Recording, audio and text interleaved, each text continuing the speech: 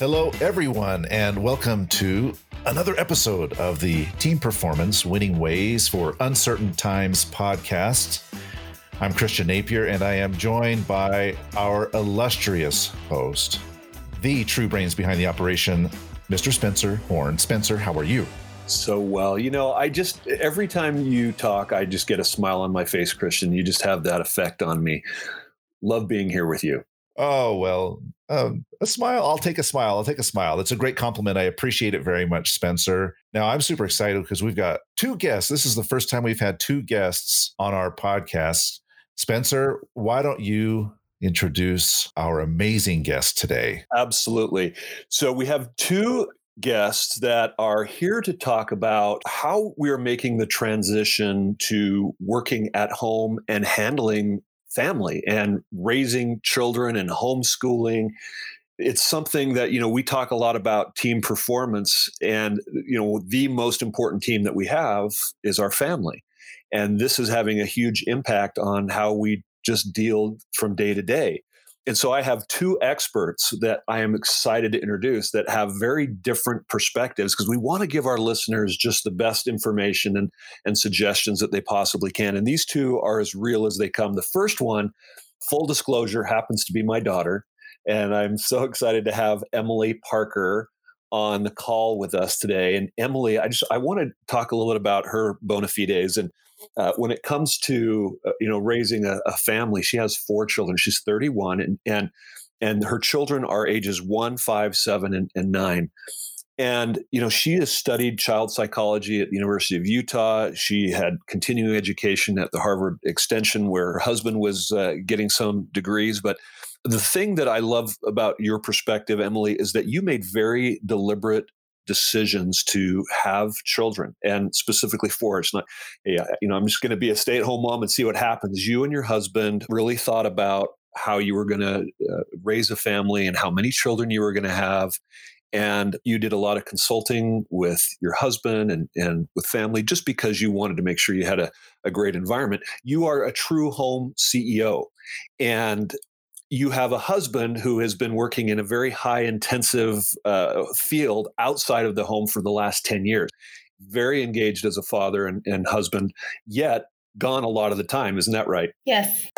So when we get into this, I want to talk, because since all this has changed, he's actually had a change in his work, and coinciding with this COVID pandemic, he is now working from home, which is a huge change for you because it is now high intensive from home. Absolutely. So we'll be talking about that and from her perspective. And our other guest is Rebecca Lenaway. And Rebecca comes to us from Michigan, and she is a mom with a daughter at 10. And I met Rebecca just not too long ago when I came to work with a group of project managers in Indiana. And she is currently a project manager at Notre Dame University, specifically at the Hesburgh Library. She's also the vice president of education and certification at PMI Michiana. And so, because you're right on the border, Michigan and Indiana, and you have some great experience. And we talked a little bit before, Rebecca, and I'm going to have you talk about, you have some different perspectives than Emily, for example, going through some challenges in your family. I'd love for you to talk about that. And someone who loves your daughter and loves to work as well. I want to talk about that. But just briefly, a little bit about your past experience. You've also been a project manager at the Cook Nuclear Power Plant. And this is pretty scary. I mean, you were on the severe mitigation team. So you had to plan for emergencies. Yeah, beyond design basis emergencies, the things that are never supposed to happen. That's what we were designing against. So it was really fun and very cool. Yeah, and you were actually involved in the project that after the Fukushima, how do you say that? Fukushima? Did I say that right? Fukushima in Japan. Right. That power plant disaster, we actually had to all the federal requirements changed for our power plants. And you were responsible working with engineers and construction teams to bring that plant up to speed. Is that right? Correct. That was part of my role there. It was, very scary, but very rewarding because we're keeping the world safe. The reason why we're having this conversation today is I was speaking with Rebecca. We're talking about doing some additional work to help the project managers where she is at Notre Dame University, and we were talking about the challenges of working from home today, and we had some exchanges, and it was very apparent to me that this is a need that we need to talk about. And I would just love if you would, Rebecca, start us off and tell us a little bit about what you've been experiencing making this transition from someone who loves to work and you're very energetic and you love to get out and do things, and making this transition working from home. What's that been like for you? So, full disclosure, this is hard. It is so hard to make the adjustment from going into the office every single morning to not leaving the house and still trying to be just as productive. On top of that, my daughter's here. She has needs too. And like to be the homeschool teacher and full-time mom at the same time it's been a challenge trying to figure out what our new balance is and trying to establish where that line is between professional Rebecca and mom Rebecca. We're getting there, but it hasn't been easy. And it's just kind of trial and error and a lot of grace and patience between the two of us. Wow. And for Emily, I suppose it's also a seismic shift for you as well. So the same question applies to you. How has this transition gone from, having children going to school and a husband that's, going on business trips, and now everybody's there clustered at home? Yeah, it's been a huge change. We now went from having periods of our day where we were all separated at school or work, and I was able to manage some things with fewer children at home, to all 6 of us being here all day, all of the time. So it has been a huge adjustment. And we've had to learn which boundaries to set, and our communication level has had to increase, tenfold, because we all have things that we need to do all in a tiny little space, and we only have 24 hours a day. And anyway, getting that communication in has been key, but we're still working on those conversations. And Spencer, thank you for letting us know and the world know that your daughter's 31 years old. I'm proud of it. I'm happy to get older. I love that. I just love that she's growing up, and she's such a great example to our 5 kids. And I feel like I am not that old, and I have 5 grandchildren, and she is, 4/5 of that. And so I'm just very proud of the fact that, she's staying close to me, and, I'm at 55. Gosh, that's, what are you, 38, Christian? No. You can cut all this out, by the way. Fine, I'm 37. I'll be 53 next month. Anyway, enough of the age stuff. Actually, though, I want to come back to ages, because ages of children can influence or impact this new way of doing things. I only have one child left at home. My daughter's a freshman at the University of Utah, and she's living at home with us. But going to the online school, not being able to participate in church functions or in her social, it's hard for her to make this adjustment, because she really actually loves school, and she loves being at school with her friends and doing things with work friends and a lot of social things. And she can't do that now. And so it's a bit difficult for her. She's making her way through it. But I'm wondering if and this question is for both of you, if you're seeing the similar things with your children, and what kind of mechanisms do you use to help them get through this change for them? So for me personally, Caitlin's 10. And this has been a huge change for her. I feel so terrible for her, because not only are we stuck at home together, we like each other, we get along pretty great, so we don't mind spending time together, but she does get sick of me, and that's okay. But I feel bad for her, because not only is 5th grade over now, so she's missing that last semester to prepare for middle school, which is terrifying for her. Softball isn't happening, so she's missing that group of girls.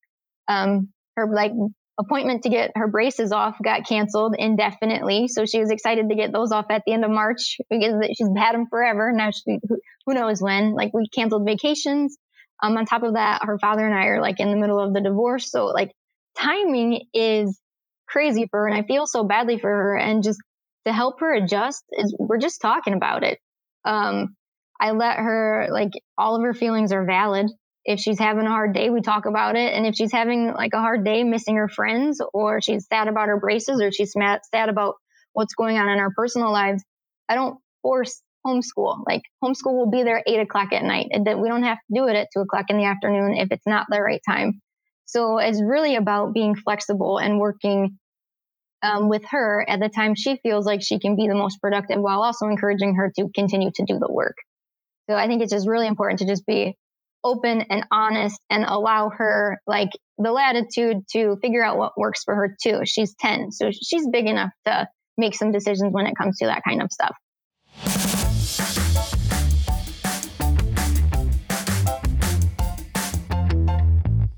I can't imagine having 4 at home though. Emily, you are a saint. Well, I like what you said about flexibility, because I think that is our saving grace right now.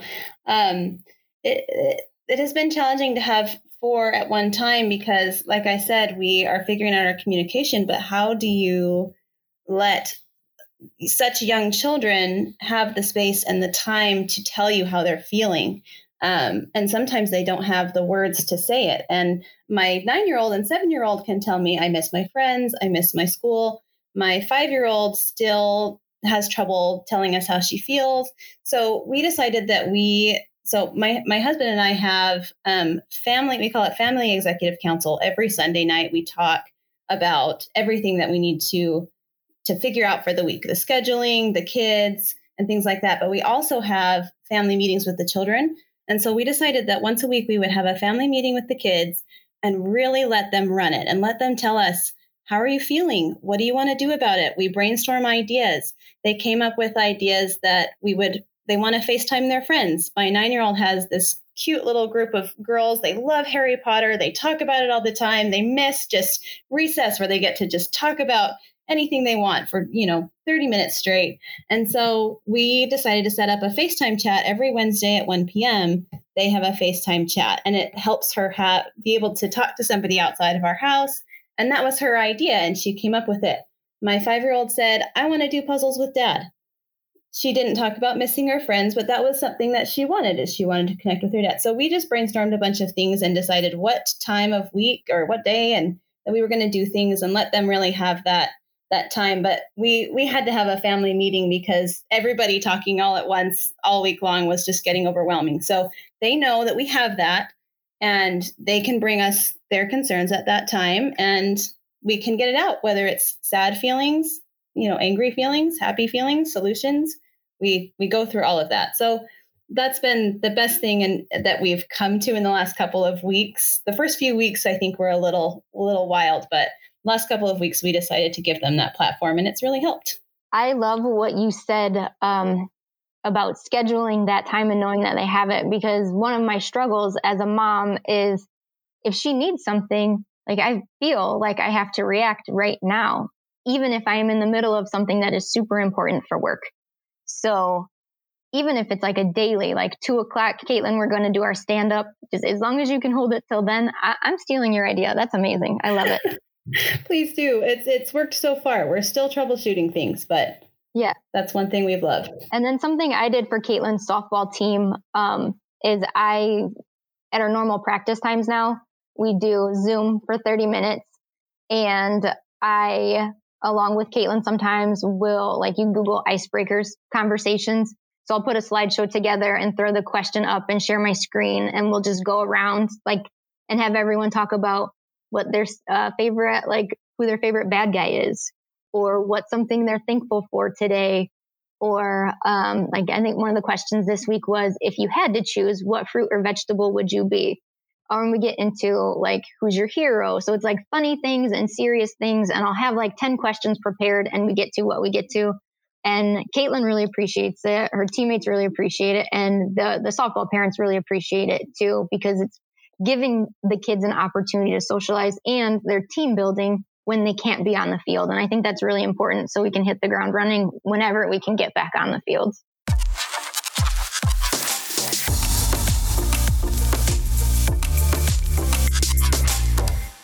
For a Rebecca, you mentioned fruits and vegetables. That takes me to food because that's another change for all of us, I think, that are now homebound.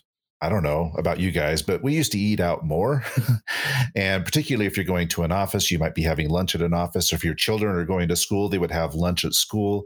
Now everybody's having all the meals at home, maybe ordering some delivery every once in a while. Tell us about food and how you're handling potential food challenges. Yeah, Emily, how do you feed an army?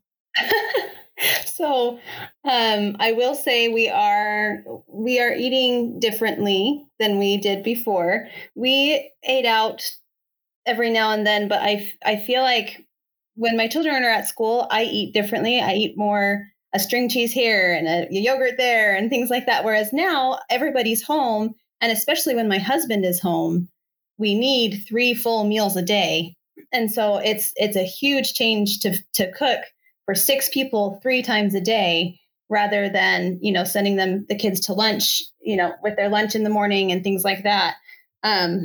But I have to shout out to my mom because she taught me a lot growing up about how to shelf cook and use things that you have. And so it's really been helpful to me as I've been planning our meals.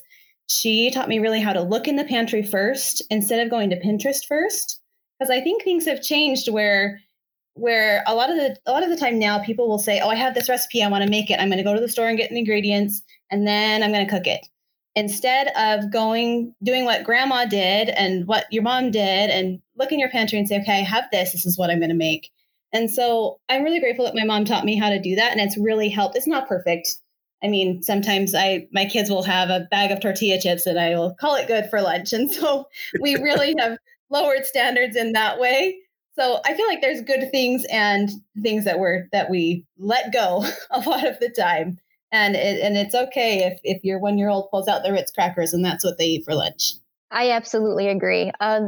Week 1 quarantine, Caitlin made frosting, no cake, and we ate it. It's fine. I feel like all of the rules are out the window. Emily, do you think now that you are you're doing more meals a day for more people, are you actually spending more on groceries now? Because I've seen a decrease in my food bill. We actually have seen a decrease because we are using more of what we have. And awesome. I think our mindset has changed where, I feel like when everyone's in a bit of a panic mode and we're dealing with a global pandemic, you feel like, okay, I can eat a granola bar. I need to make sure my food lasts. I can, so I'm not cooking big fancy meals all of the time. It's different meals that we're cooking. So the standards have lowered and we're buying things that are cheaper, things like flour, things like pasta. I'm not spending money on expensive spices to make a fancy thing. And so I think our budget has really simplified. Our grocery budget has, and I think it's gone down for us as well. Isn't that interesting? That is interesting. And what I'm learning is being at work, it's so easy, like on the way home from the office, to not want to cook. And so I will grab something on the way home. And so I'm not doing that anymore. And so we're eating better, we're eating more healthy, we're spending less money. And I think most importantly, what I am so excited about is that I love cooking. I've always loved cooking. And that was something that I hadn't been doing as much lately. And now that I'm back in the kitchen, it's like a renewed hobby, I guess. So it's been a lot of fun and it's brought some happiness during a time that's like kind of challenging. So I'm like kind of grateful. And I believe that I will sustain this even when we go back to work. I'll be spending more time in the kitchen. Spencer, who's doing the cooking there at your house? Well, our boys did the other night, and that's going to be a routine. I have 2 sons at home, one 21 and one 19. So also college age. One was serving a mission, came home and very capable of taking care of himself.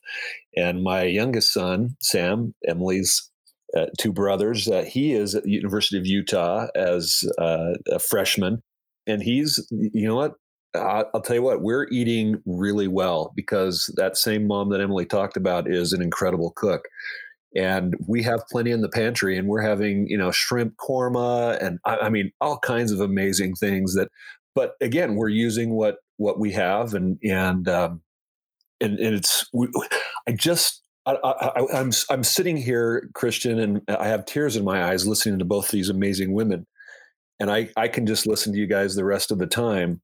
I'm so impressed with what you're doing, but I feel such gratitude for people who are working so hard to make their families feel peace and struggle through these hard times. And food is an important part of that. Connection is an important part of that.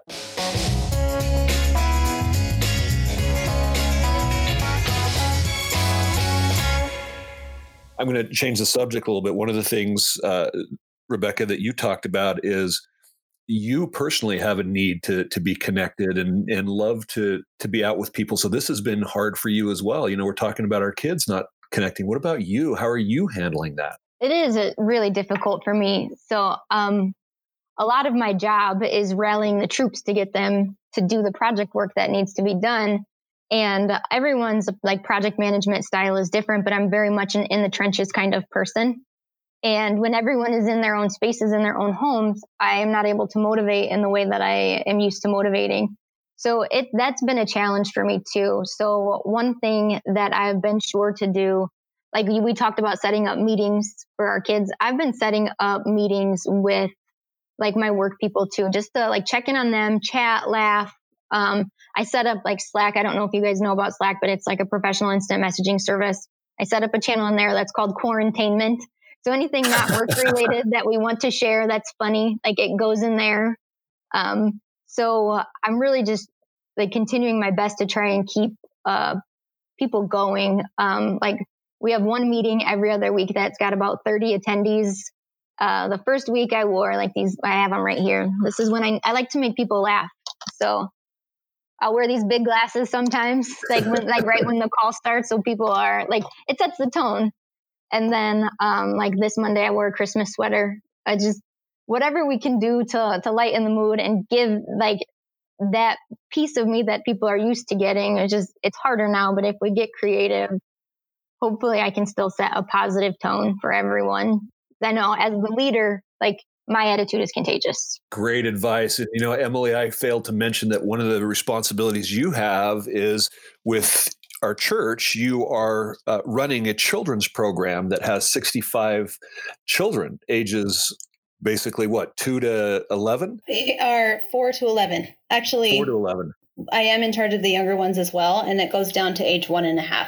So 1.5 to 11. And so how are you keeping in touch with those families and those children and managing all of that? Yeah. So the first few weeks of this were really tricky. I took for granted all of the structure that we had in our schedule, and I would see them at church on Sunday. I would see them when I dropped my kids off for activities on Wednesday, and I would see the moms of these kids and the kids themselves at preschool drop off. And I could say, "Hi, how are you doing?" And they would say, "Hi, and I remember you from church." And we could just connect in so many ways that were built into my schedule that I didn't have to do anything. I just showed up and I was there. So I have a few women that I work with, and we brainstormed how we can connect with these kids, because they are feeling probably the same things my kids are feeling. And we decided, there are a few things we decided, but one of our favorite things is we set up FaceTime calls with just the kids. So we would, send a message to the parents and say, we would love to connect with your kids on FaceTime. And we have absolutely loved it. We just spend 10 minutes on FaceTime with them. We are learning the funniest things about these kids. We learned that our neighbors across the street have a bucket of lizards in their backyard. And so now I will FaceTime them every once in a while and say, "How are your lizards doing? What are their names?" And things like that. And it's really interesting, because I don't think I would have learned that about them if it weren't for this. And I love seeing the silver lining of communicating and connecting in this different way. And we teach the children through song and singing. And so we have a singing leader, and I connected with her, and she's going to record some songs and send it to the kids for them to listen to later. And anyway, it's just been wonderful to see all of the connection coming out of it. And I think the kids are doing well. They're doing well. Rebecca, you talked about similarly going to the office as a place that kind of created your structure for you and created the environment to say, okay, now it's time to work. And it's hard for you to be out of that environment. Yeah. So I have ADHD. So I don't need like a ton of guidance, but I do need structure. So for me, like getting up in the morning, leaving the house, going into the office was my switch for my brain. Like, hey, brain, it's time to do work stuff now. So not having that has been a real struggle. Like I am at my house and I'm used to only doing house things here. So it's hard not to get distracted by the pets or my kid or housework or like home is like a safe, relaxing place. So maybe I just want to relax. So it's been a hard time to strike that balance between like my new workspace and my home space. So one of the things that I've been sure to do is I have a dedicated workspace. I started in the basement. I didn't like it. It was like the lighting was terrible. It was kind of depressing. So I moved my workspace upstairs to just the edge of the dining room table. And that's dedicated workspace only. I keep my work off. We also have like a breakfast bar. That's where we eat most of our meals. I would never set this space up where we actually eat our meals. But I also like just keep my workspace here. Like I don't take my computer to the couch to work. I don't take my computer to my bedroom to work. It stays here. So having that dedicated space, although it's not ideal, has been really helpful.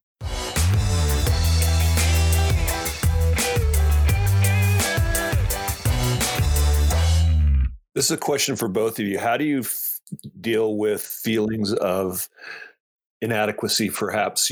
Maybe, you're used to doing things a certain way and now that schedule has changed. And for example, Rebecca, you work 8 to 5, and now how available are you for those that need you at work versus being able to manage your daughter? And Emily, I mean, how do you deal with now all those extra demands and just feeling like you're doing okay and you're succeeding because you wear a lot of hats as moms and everything else that you have to do? How do you keep your attitude healthy and strong? You first. Okay. Well, I don't have it all figured out. But one thing that is important to me and helps me keep my sanity and set boundaries for my mental health and my physical health is getting outside at some point in the day and moving my body in some way, doing running, taking the kids on a nature walk, going on a walk by myself to clear my head. And we schedule that in our family meetings so that we know that it happens.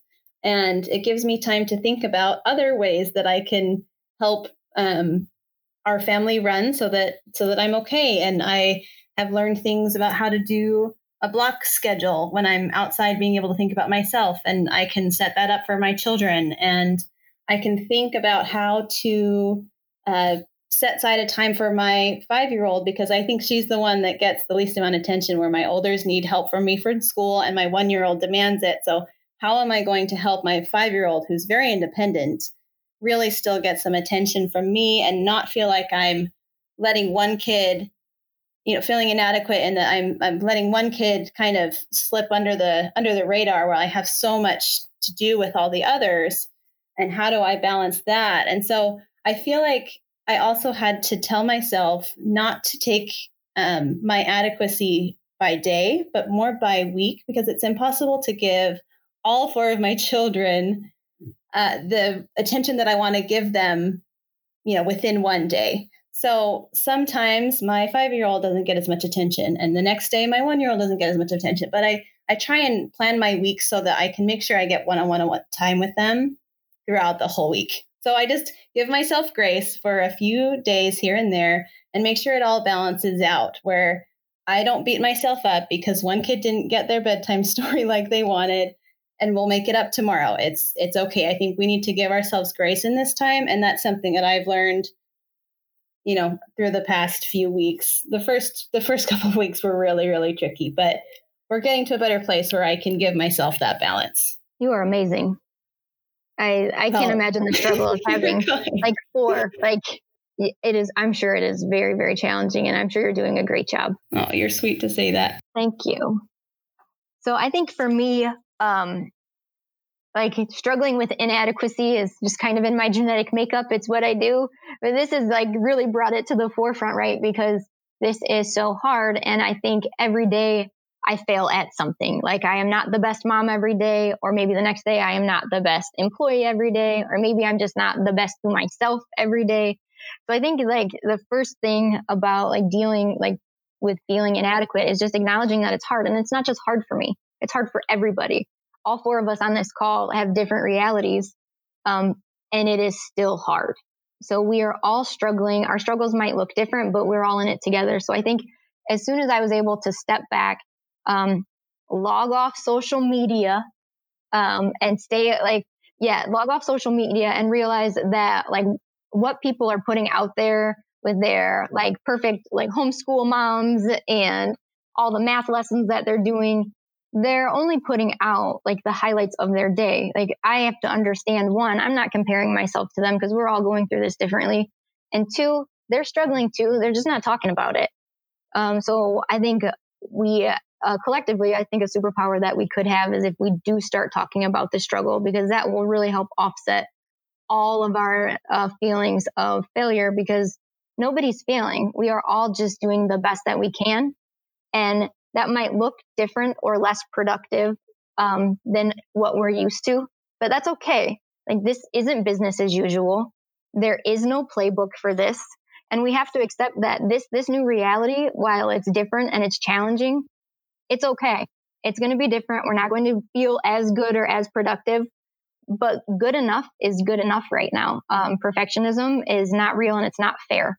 So let's just all do the best we can, support everyone and let them know like, hey, I think you're doing a great job. I know this is hard. And especially like with your families, be real. Like, hey, this is hard for me. Be specific about it. And let them like you give them a latitude to say, yeah, this is hard. I do need to do a puzzle with Dad.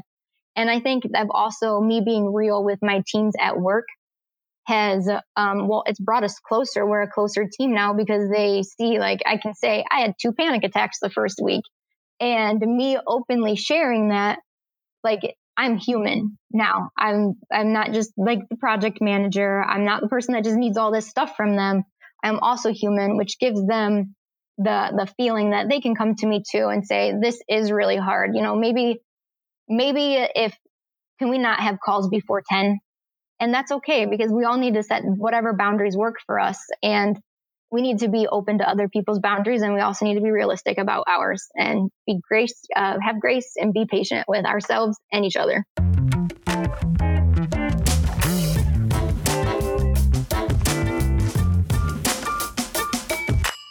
I think it's even more challenging for planners like yourselves, right? Like you like to have everything planned out, and when things don't go according to plan, it can conjure up all kinds of negative feelings, from frustration to, like you said, feelings of failure. I'm not doing the best. I'm not the best when things don't go according to plan. But the nice thing about plans is that they just give you options, right? If it doesn't go according to plan, it's okay. It's not the end of the world, but you had an option. At least you had a choice. If you don't have any kind of plan at all, then you're just kind of following the whims of whatever. So I think it's a really important thing that you're saying. It's good to have a plan and it's good to have structure. At the same time, give yourself grace and have some flexibility. If things don't go according to plan, it's going to be okay. Yeah, I think one of the things about planning right now is to be allow it to be fluid, allow it to be loose enough so you are not like tying your hands. So for instance, with my daughter, like there's a lot of stuff to do around the house. Sometimes we might not be able to get outside to do what we need to do, or sometimes we're not even going to feel like doing what needs to be done in the basement. But if I say to her, today, just do one thing that makes my life easier, she'll still be productive and it'll be on her terms and she's still being helpful. So I think as long as we are realistic about our plans and build flexibility into them, we'll be able to pivot when we need to. Absolutely. All right. Spencer, do you have more questions for our amazing guest today? No, I had just mostly been sitting here in on, just very, very happy to learn and listen to these two amazing women. So I think they've given us some great information, and that's all for me. Well, I've learned a ton, and I appreciate you, Rebecca and Emily, just coming on and sharing your thoughts. I'm going to incorporate those today. In fact, probably the most important thing I'll incorporate tonight while we're playing Bananagrams is I'm going to try to make the word quarantainment I love it. when I play Bananagrams with my wife and daughter. How many points is that? Well, it's not a point lot. thing. It's just it's just timed, right? But what a great word, quarantainment. Yeah. I'm gonna remember that one I'm for gonna a long trademark time.